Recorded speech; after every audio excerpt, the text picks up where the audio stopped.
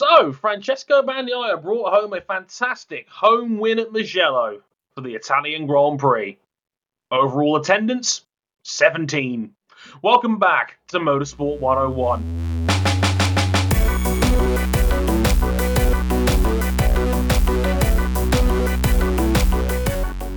And sadly, it wasn't 17,000 either.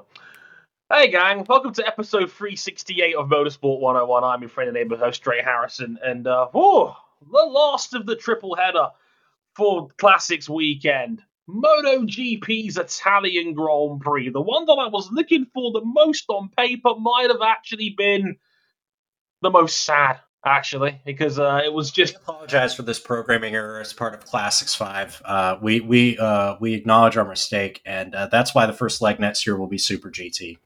Yeah, yes. Right, yeah. We found a replacement, gang. It's okay. We don't need Mugello anymore. That sounded like a Dorna crisis meeting for a second there after they saw the attendance figures. This was a interesting Italian Grand Prix. A lot of talking points, but sadly little for the actual race itself. But we're going to talk about a varied range of stuff on the Italian Grand Prix and all things Mugello. But first, let's go around the horn. First up, Cam Buckley. How's it going, man? I'm sad. Yes. Lying, as a matter of fact, I'm quite devastated. Gutted.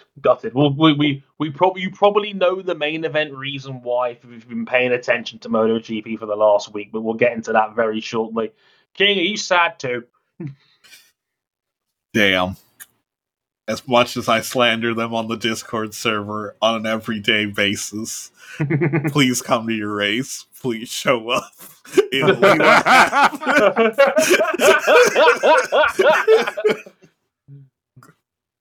Hey, King, that's the most positive thing I've heard about Italians out of you in years. Hashtag stop Italian hate.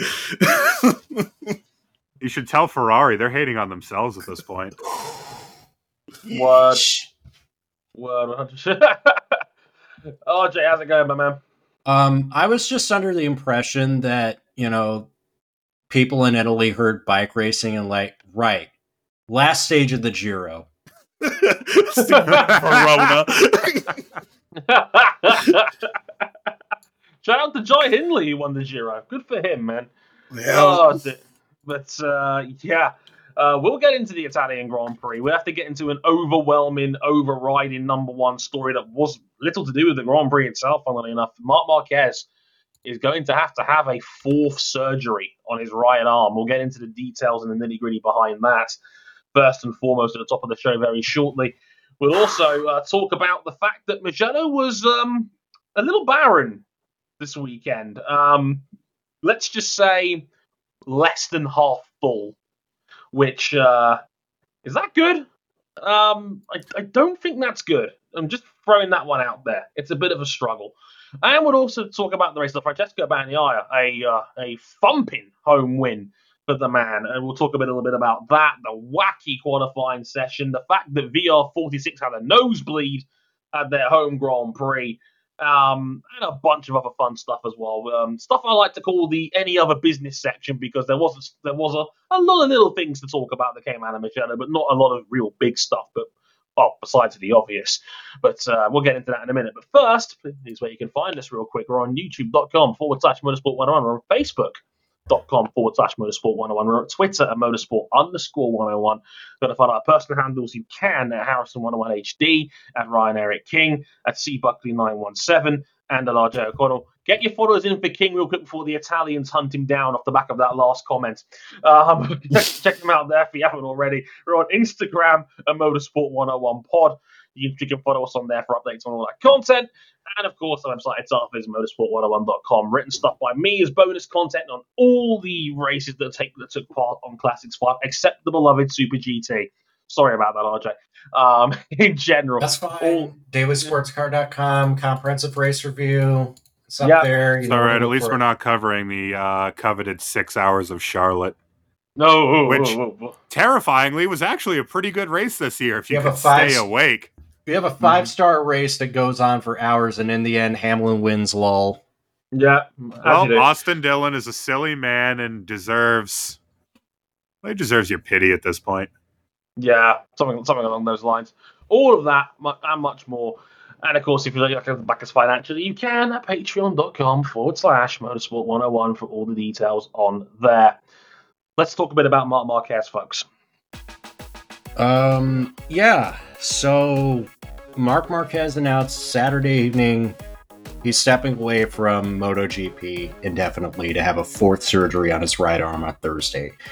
Marc explained that as his arm was healing from the third surgery, his humerus was starting to twist, meaning he couldn't ride his bike properly. Pulled out in the middle of the weekend. Obviously didn't race. Obviously won't be racing for a while. Lot to get into. What's your thoughts on this whole thing? It's first and foremost, I make no bones about it. I'm a huge Marc Marquez fan. I'm absolutely gutted for him. First and foremost, I've grown up literally watching this man ride a motorcycle, and it's weird seeing a 29-year-old Marc Marquez now talking about this and look despondent. The thing about Marquez I've noticed over the years, he's always got a smile on his face. He's always happy. He's always chirpy. He always looks for the positives. Every time you ever see him in a press conference, he's always looking for the positives. It broke my heart seeing him talk about how he can't continue like this, and that, if he kept going like this, he was going to retire because he was just so unhappy and he can't do this anymore. And for some reason, people leaned into this thinking that, oh, well, Marc's just finished, or he's, retire, Marc. You can't keep doing it like this anymore. And, you can't keep doing this, or Marquez is done. The great thing about all of this is that this fourth surgery has given him some hope. It's given him the belief that he might just be able to get back to 100%, because King, I didn't realize where he was going. I mean, inform the people where he's going, because I didn't realize this about where he's going until you mentioned it just before we started recording. Yes, so he's going to the world-renowned Mayo Clinic in Rochester, Minnesota, not New York. And the Mayo Clinic, for probably the last 60, 70 years, has been the most renowned hospital in the United States, maybe even the world. If you want the best surgical care imaginable in the United States, you go to the Mayo Clinic. This is, without hyperbole, as King said, perhaps the finest hospital in the world. Yeah. And in this situation, this is his path back, if he can get there. This is his path back to being Marc Marquez, because he's not here to finish sixth place and struggle all the way there. He's here to win. And in addition to the dismay around his attitude during that press conference, what struck me was the way he spoke, and it was translated back in from Spanish to English, how hungry he is to get back to being who he wants to be. These are not the words of someone who is defeated. These are the words of someone who feels like they have a path back. Yeah. But it is going to be a long time. And we won't know the outcome of that surgery. Basically, they're going to have to re-break his arm surgically. Yeah. Dude, that's metal. Quite literally, because they're going to titanium plate it all back together. Because as it stands now, with the way that the bone has rotated, everything's out of alignment. He's getting ferocious arm pump. He's wearing his shoulder out, which has already been weakened enough from previous injuries, well documented throughout 2018 and 2019. And with all that, he was still only a second off of the best Honda rider, Taka Nakagami, in the race on Sunday. he raced on with this. This whole press conference was on Saturday afternoon after qualifying, which he had a hellacious crash so massive that the front fork of his bike literally splintered snapped. the front tire out of the bike. I've never seen that in 20 years of bike racing. I've never seen an accident like that. So, of course, combine that with the rumours that were just coming through from Speed League was going to have this fourth surgery. Like, I was watching on BT Sports coverage. Neil Hodgson was drinking like a 5-gallon jug of narrative juice. Like, directly. Like, he was gushing in, like, just narrative. He's crazy. He can't keep doing this. He's going to destroy himself, etc., etc. Look, I've said it before, and I will say this again. This is who Marc Marquez is. This is why he is admired by everyone in this paddock. This is why he is admired by fans worldwide. He is the best thing that has happened to this sport in the last 20 years. I stand by this. I will take it to my last breath. This man is the breath of fresh air that this sport needed after years of Valentino Rossi dominance, because he has redefined how you ride a motorcycle. I've said it before, and I will say it again here. He's the most freakish talent I have ever seen in motorsport. This is the fourth surgery on this bone. Everything about this is freakish. Everything. Okay. I get where the place of concern is coming from. Because for years we've, referred to, like, I've seen many journalists refer to, keeping a crash count on the season for Marc Marquez. Like, from an outside perspective, this doesn't look sustainable. We talk about this in terms of, in other sports, we talk about this being like something that should be worried about. Someone's long-term health after sport. If this was concussions, right, or if this was like his eye problem getting worse and worse and worse, like, then that would be legitimate. I would be fearful for his life. In this case, what this surgery is right with the way that the previous surgery healed, he can't keep going. Yeah. No. Right, that's also sad. Yeah. I trust me. A healthy Marc Marquez may not be the best thing for the prognostications of a close MotoGP championship, but it is the best thing for the sport to see this dude firing on all cylinders. Absolutely. And we miss that. Look, I completely agree with King for what it's worth. Like, for the most part, the concern comes from a good place. And concern is good. Concern means you care. That is a good thing. We need people to care. Like, as much as this is inherently one of the most dangerous sports on earth, and I will never, ever, lose sight of that as a bike racing fan. We could definitely take MotoGP and the way that they handle safety on rider safety and a number of issues to task on a lot of other subjects. Oh, God, hell yeah. And look, as you said, with concussions, with eye injuries like the Diplopa that we talked about before, like, the difference is with pain, like arm pain like this, you can stop when the pain is too much. With concussions and eye injuries, you don't know when the next one's coming. So you've always got to be careful when it comes to things like that. This should be hope. This is the hope that we need, that Marquez is going to be back to 100%. And I really, really hope that happens. And look, the man finished his race, I think, in 10th place in the end. And almost everyone on the paddock was giving Marquez the wave goodbye. And, the friendly shot up saying, best of luck, mate, on the way out. And the social media reports, and I'm seeing the amount of people that are tagging him from across the sport, like Alex Rins and DG Antonio and James Toseland. There's a man who knows about a career being cut short through injury. One of the finest bike riders this country's ever produced. Jonathan Ray, who's his old mucker from World Superbikes as well. Those two have a lot of respect for each other.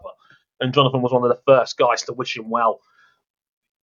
We've come a long way from 2015. He is now a universally loved and appreciated rider. So it actually warmed my heart a little bit.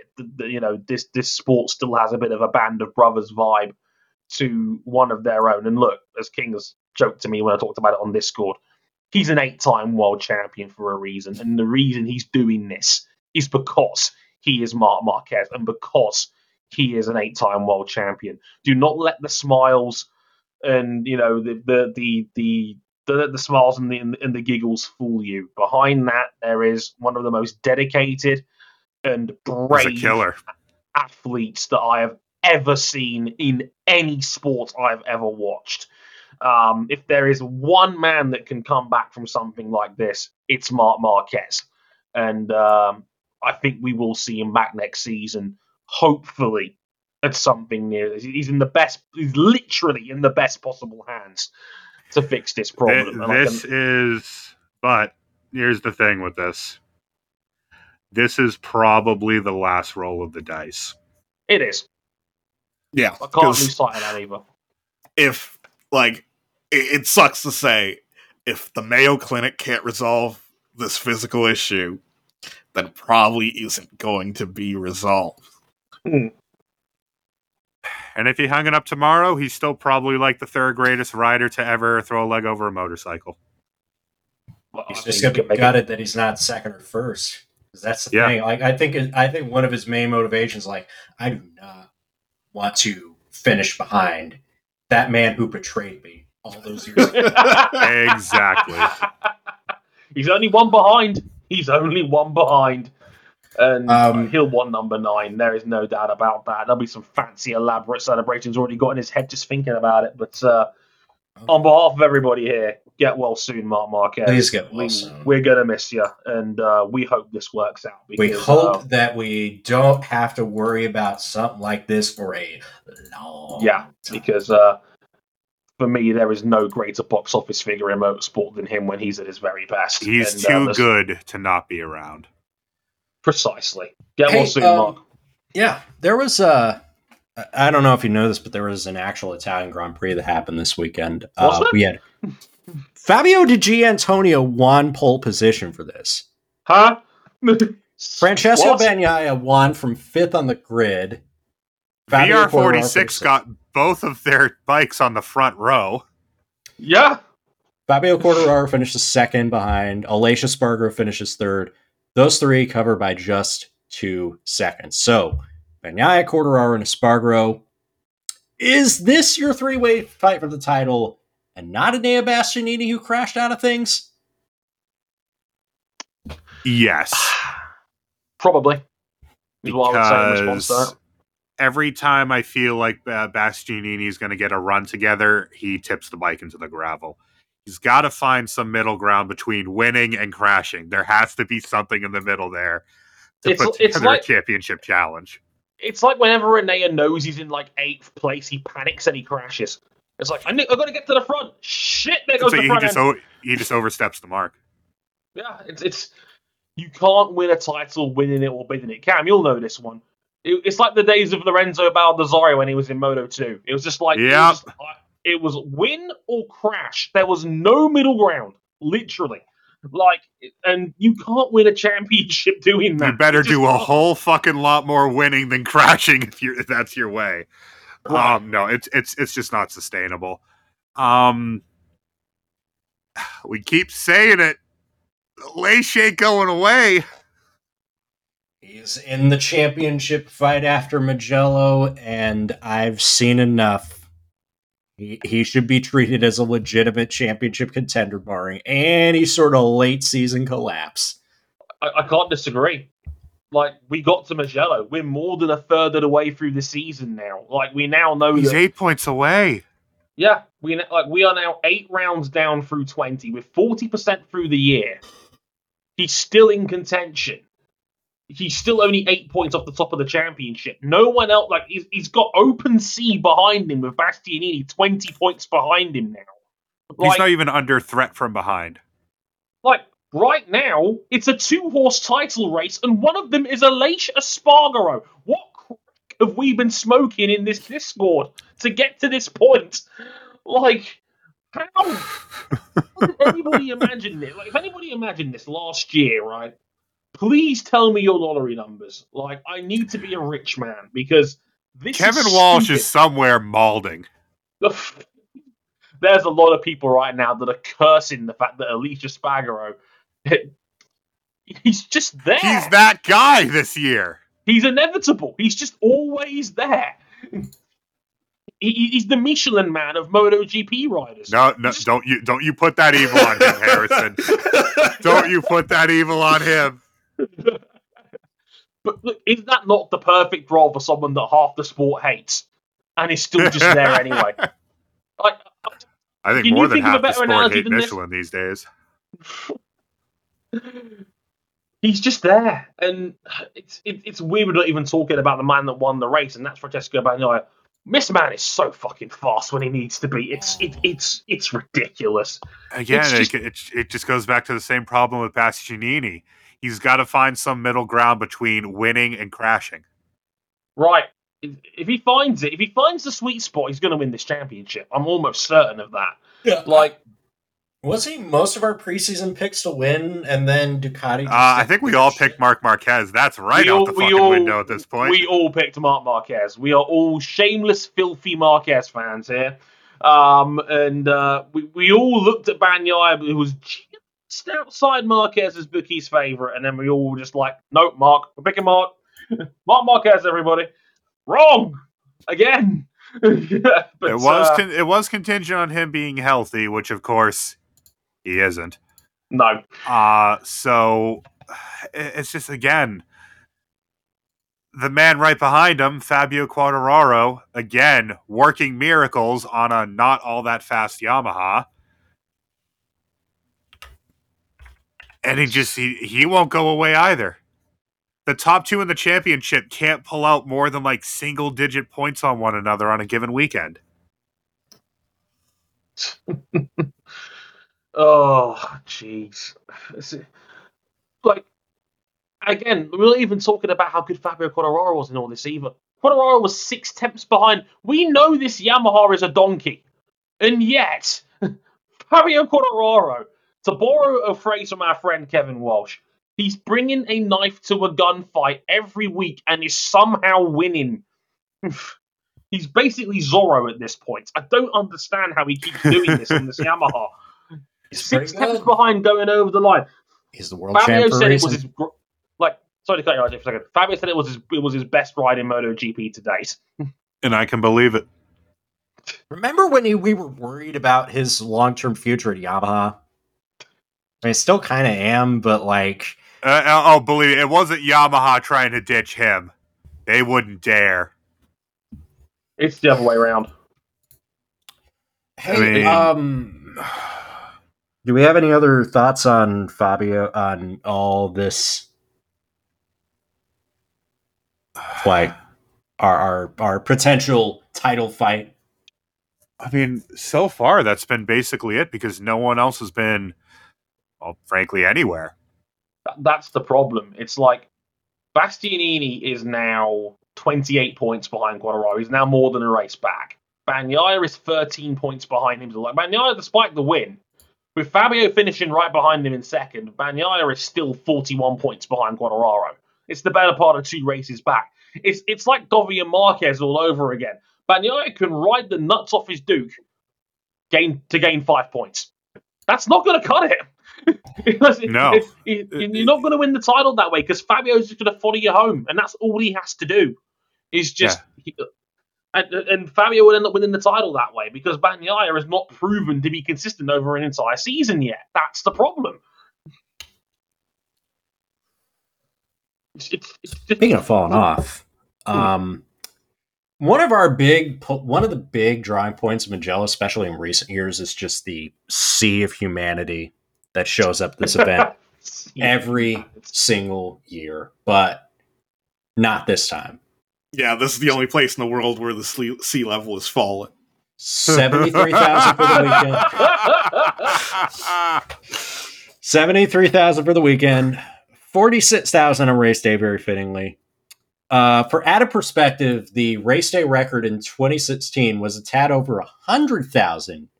We had 46,000 on race day. Ooh. Obviously, there is somebody that is missing from the grid, although he wasn't missing for the weekend because Valentino Rossi had his number 46 retired. Yeah, and he's still there as a team executive in MotoGP. But is there a Rossi-sized elephant in the room about MotoGP's future in Italy? I mean, Dre, you've done some additional research about just what a precious ticket it is to get to Mugello. I took time out of my busy schedule of fighting Simon Patterson on Twitter to do some digging regarding this. PS, by the way, and I will have no problem saying this on the record. No, can-can dancers are not an example of over-sexualizing women in motorsport. Just thought I'd point that one out, Simon, if you're listening. Though I should point out that maybe keep the Moulin Rouge in Paris. Yeah, sure. Oh, that you can have an argument about. That one, no. Like, the Umbrella Girls are right there, Simon. Just want to point that one out, buddy. No, I did do a bit of digging on this, and yeah, the ticket prices have gone up a little bit over time. They are now to the point where a grandstand seat for the weekend will set you back about $320 American, 220 in Queen's English. That's like Miami Grand Prix money. That's for a MotoGP race. That's pretty steep. I'm not gonna lie. I think Silverstone tickets for like the weekend are like less than 150, like that, and that's like grandstand seats. That's top of the line seats. Like Mugello is expensive. Now, I don't want to completely rail on the track for this, but there are other factors. You know, there is no Rossi. That does not help. The cost of living has generally gone up worldwide due to the crisis in Ukraine and the economical strain that's come with that. In the UK, we are going through it right now, to say the least, regarding that. Oh, brother, are we? You do not want to see my energy bills, I tell you. But there is a couple of other factors in play here. But you don't go from a Grand Prix that had, you know, on average 70 to 80,000 on race day to 46,000 without something catastrophic happening. And like as RJ alluded to, it's not like Rossi had completely gone. He was getting a big old ceremony on the home straight, front and center, for his number being retired, which, oh, by the way, fun fact, the man didn't even really want the number retired, but he showed up anyway in jean shorts and a t-shirt, like he's John Cena. Brilliant. Valentino Rossi wears jorts. Jorts, everybody. And there was 19,000 people there at qualifying. Fine speech. There was only 19,000 people there at qualifying to watch his number get retired from the Usually sport. That packs the house in American stick and ball sports. Yeah, 19,000 there, and I think 18,500 was all the angry journalists saying, "Why are you retiring his number? Why can't Nicolo Bulega use it instead to emulate the man's legacy?" Yeah, journalists get really pissy about numbers being retired. Don't ask me why. It's really weird. Personally, I think they should really retire the number one for Mick Doohan. I mean, he owned that thing. I think the riding fraternity has decided to just honor the number themselves by not running it.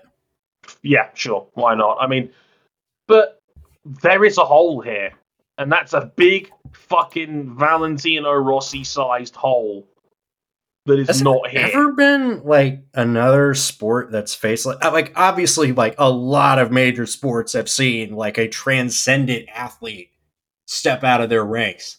The NHL had Wayne Gretzky walk away from the sport, and that was a lot to process. Yeah, though, like the National Hockey League's always had, it's ice hockey in large parts of the U.S. and across all of Canada is basically a religion. So, is the NBA going to face the same thing when LeBron hangs it up? What about when Tom Brady actually decides to hang it up in the NFL? Oh, in New England, there's going to be people who stop watching football. We're not here for Mac Jones. No, you should be, you bandwagoners. The Bama disrespect on this podcast. Look. I would say is that the thing is that other sports have got transcendent stars. You mentioned Tom Brady. You mentioned Wayne Gretzky. there's still an infrastructure in those major sports where there is enough star power to go around. Look at the NBA. You see the new generation of guys like Giannis and Jokic and Embiid come through. They will capture that audience, no doubt. But the thing is, all those sports you talked about are team sports. Like, no matter the superstar appeal of certain athletes, they always have the teams to fall back on, where teams have big fan bases. I guess in a way it's more like, what happens to golf after Tiger hangs up? What happens to men's tennis once Rafa, Roger, and retire? Novak's? Oh, Lord. Man who got his arse beat last night? Yes, Novak. Anyway. I mean, the most equivalent thing you can think of is a certain team leaving Formula One. Granted, they probably should in shame after what happened in Monaco. But I digress. I was gonna that's say probably the closest equivalent. Yeah, in our world, that I think would probably be the only one, because I know there is so many people out there that are just casual Ferrari fans, and they're about the only team I would say that people truly get behind, besides the hardcore 50,000 of Norris stands on Twitter that love McLaren like an adopted child. But in MotoGP, we just don't fuck with manufacturers like that. Like you don't get a dedicated Honda grandstand. You get a Marc Marquez grandstand. You get the Valentino Rossi grandstand. You got the Jorge Lorenzo grandstand. Yeah, you don't have a Honda grandstand. No one would show up. Yeah, like all four of them. I mean, shit. What can you do? I think it is also important to point out that Dorna and MotoGP as a whole decided, not only we're gonna induct Rossi into the Hall of Fame, we're gonna retire his number, we're gonna make this whole big deal. The year after Rossi leaves the sport, we've had enough time.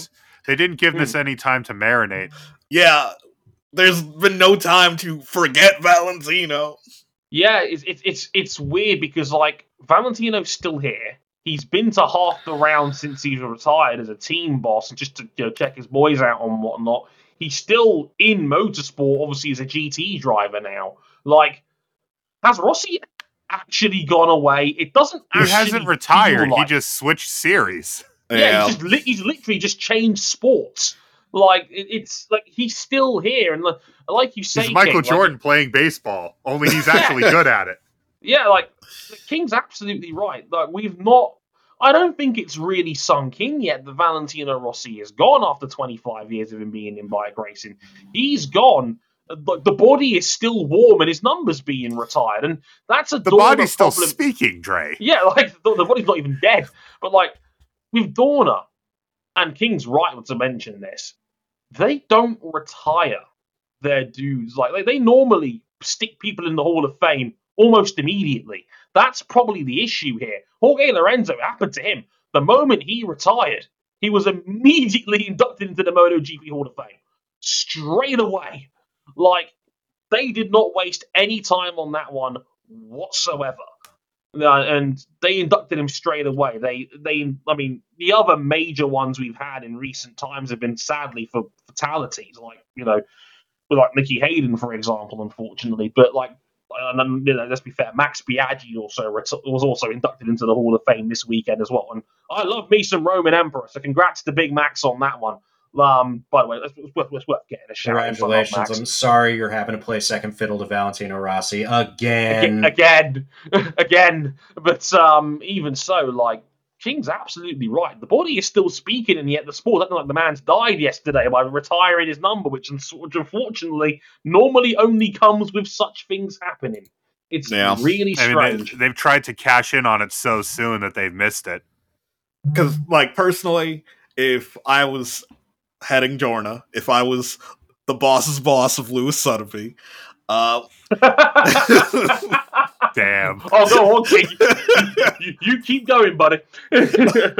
I probably would have waited maybe 5 years. Maybe if I had to actually plan it out to make it a good, probably maybe multi-weekend event, I'd I'd make it centered around an anniversary, maybe the 15th anniversary of his last title win in 2009. Like, really, so that will just piss people off. But the thing is, so much time would have passed that people would have, think about it fondly. A lot of the writers who were in that season could probably come back, say a couple of words about, both those title years, 2008, 2009, and really make an event over Rossi's number being retired. Yeah, treat it like you treated his retirement, his final race at Valencia last year, where the whole weekend was effectively dedicated to him. You had the title plaques, and in the paddock, you had the giant mural on the side of the control tower. You had the fantastic video tribute from more famous people than God. You had the whole paddock line up to wave him around. Give him the Derek Jeter treatment. Yeah, why not? He's the only transcendent star your sport has ever had. Yeah, and if it was, say, the 15th anniversary of the 2009 title, it'd be in 2024. Not that far away. Sure. Not this, where it's just, oh, by the way, we're retiring Rossi's number. You really want to show up for this. And, 19,000 people showed up. Yeah. 19,000. That's like less than Brentford get during a Premier League football game. It's just crazy how, I was just really? I was watching it as it happened because they put the Brentford free on Twitter. A Brentford supporter in our community. And what's your point? Who? It's Vic. But even so, I was watching. And I should point out that there was no way to actually capitalize on this. So, say, if you wanted to go just to see his number being retired, there's no way you could have prepared because they announced that his number was getting retired on May 14th. Yeah, just smother this in hype. It just feels like it was tacked on, rather than something that was genuinely planned out. But they saw the initial ticket sales, and they're like, "We need to do something." Congratulations, you wasted a future opportunity, and you barely improved. What are you, the Philadelphia 76ers? That's the process, am I right? Trust the process. There were some other things that happen, but we can also wrap up. Let me read a number off to the audience. 363.3 kilometers per hour, or in classic terms, 226.2 miles per hour. Now, I would feel barely safe doing that if I were in an enclosed carbon fiber tub. Yeah. Well, what about bare ass to the world except for your leathers? I would not feel safe. Jorge Martin, everybody, broke the all-time MotoGP record that's only a year old. It was matched at this very Grand Prix a year ago by Brad Binder, who went 225.2 miles an hour last year on the KTM. Martin has totally milked this on Twitter, and I don't blame him. By all means, man, stick your name on this because or Purple, because the bike's now purple because Prima now sponsored him. Not that Prima, not that two Prima. The Prima Italian insurance firm has now marked it. The Primacs are now white and purple. Don't know how I feel about that. Of course, it went that fast while it was on the lean. Of course. 226.2 in Queen Jubilee Freedom units. Because we're bringing back Imperial figures for some silly reason. But yeah, 363.3 kilometers an hour, the highest speed ever recorded in a MotoGP event. Absolutely fucking ridiculous, is what I have to say in response to that. We are north of 225 miles an hour. We're only about 8 miles an hour off the F1 record all time, if I'm not mistaken. So, Yep, 234. Yeah, that's 234. We're at 226 on a bike that currently has a third of the power that an F1 car does. That's just... I know a Volkswagen that goes faster than that. Oh, God. Absolutely ridiculous. Congrats to Jorge Martin, I guess. There wasn't much else positive to take away from this weekend, bless him. He's here. He arrived at the Moto2 level. Oh, God. Youngest winner of Moto2 history. So King, when am I buying you like a 12-pack of stamps to ship Miguel Oliveira up out the paint? Oh my god! I think he'll buy the stamps himself. I don't know if you want to do that. Man, what is KTM gonna do? Because they're about to ditch probably their second best rider. Yeah, Miguel Oliveira made it quite clear over the course of the weekend. Pit Bearers offered me a tech-free ride for next year. I'm not going back, Chief. It was basically You ain't demoting me. You are not demoting me. It's either you keep me here or I will look elsewhere. And he said and did that the same weekend. Pedro Acosta won his first Moto2 race. Miggy, you might be shit out of luck, buddy. I'm just throwing it out there. But Pedro Acosta looks really, really good on the Moto2 bike the last couple of rounds, and this might be a problem.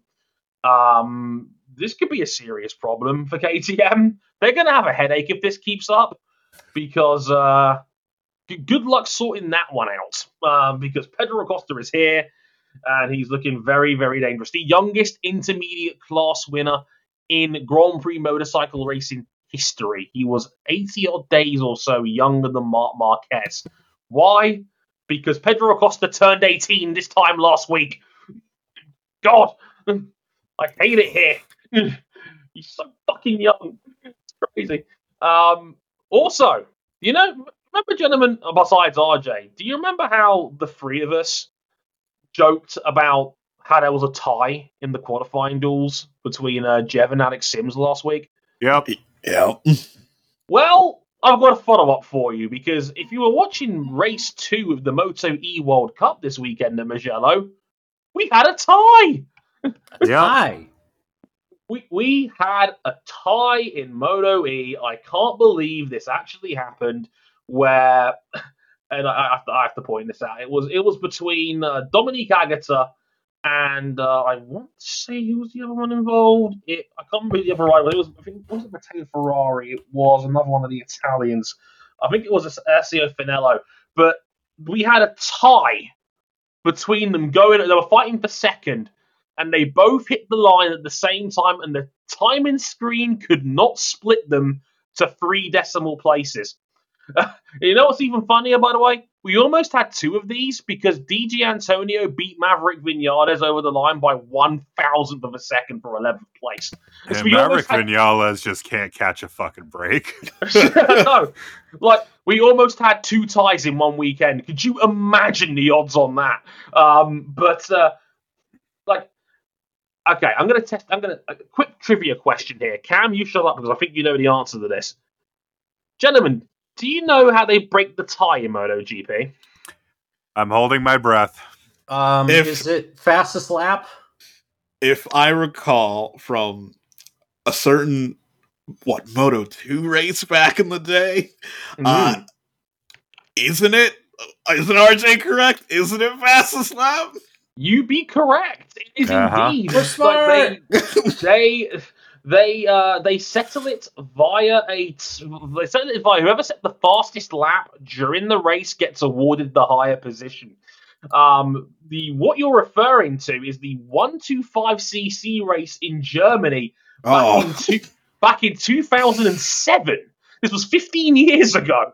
This happened, where there's a familiar name. One Johann Zarco was in a fight with Hector Faubel for the win on that one. And this was 2007 in Germany, where they both crossed the line at the same time to win the race. Everybody was confused. Everyone was like, well, what the hell happens now? Turns out, because Faubel set the faster race lap, Faubel got to keep the win. There's not like Formula One where they would take a tie and they would split the points, etc., etc. This case, fastest race lap got the position. So Dominique Agata was given second place over, and thanks for Jason in the chat with me. It was actually Alcoba that was Mark Alcoba that he split that second and third place with for the tie. So there you go, folks. We wait a long time to talk about tiebreakers in motorsport, and then 2 come along in the space of a fortnight. I love my job sometimes, isn't it great? So there's your fun pub quiz question for you, in case anyone ever asks you what happens in case 2 riders hit the line at the same time in MotoGP. And if it ever comes up in a pub quiz, you can thank me for that one. That was a okay Italian. I was hoping Mugello would be a bit better, but I think you said it can't before we all be started winners. recording, when there's little atmosphere at the place, it kind of sucks the life out of the Grand Prix a bit, doesn't it? Yeah. The Grand Prix's got to be really, really good to overcome that. Yeah. This one was just Mm. fine. 46,000 on race day and only 73,000 for the entire weekend. Italy, what happened? Like, honestly, please tell me what happened, because we noticed, and I hope it's like that Misano as well later this year, because Misano needs the money. So I hope that doesn't continue, and that is literally Valentino's backyard, and we go there later this year. So we'll have to wait and see. I hope it's not a trend. Like Le Mans gave me some hope that because Le Mans always gets 100,000, but here, oh boy, not so great. Right, let's get out of here, because MotoGP will be back this weekend at Catalunya, one of the better rounds on the calendar for MotoGP. Holy smokes. How many times are they going to replay 2009 again before we get to this race on Sunday? Again and again and again. No, but who Keep cares? running It's it. great. Keep doing it. Yeah, MotoGP this weekend, Catalunya. We're going back to back, baby. It's going to be fun. Let's see if Miguel Oliveira can maybe retain his title from last year's win. And hey, maybe Fabio will keep his chest protector in this time. Who knows? Right, let's get out of here. I've been Dre Harrison. They've been Ryan Eric King, Cam Buckley, and RJ O'Connell. Social media, you know where to find us. All of that is on our website, motorsport101.com. Check us out on then. Until then, sayonara. Later, y'all. Bye. Get well soon, Mark. And Ayumu Sasaki, who broke both his collarbones this weekend in the Moto3 weekend as well. Poor guy. Jeez. Get well soon, Ayumu Sasaki.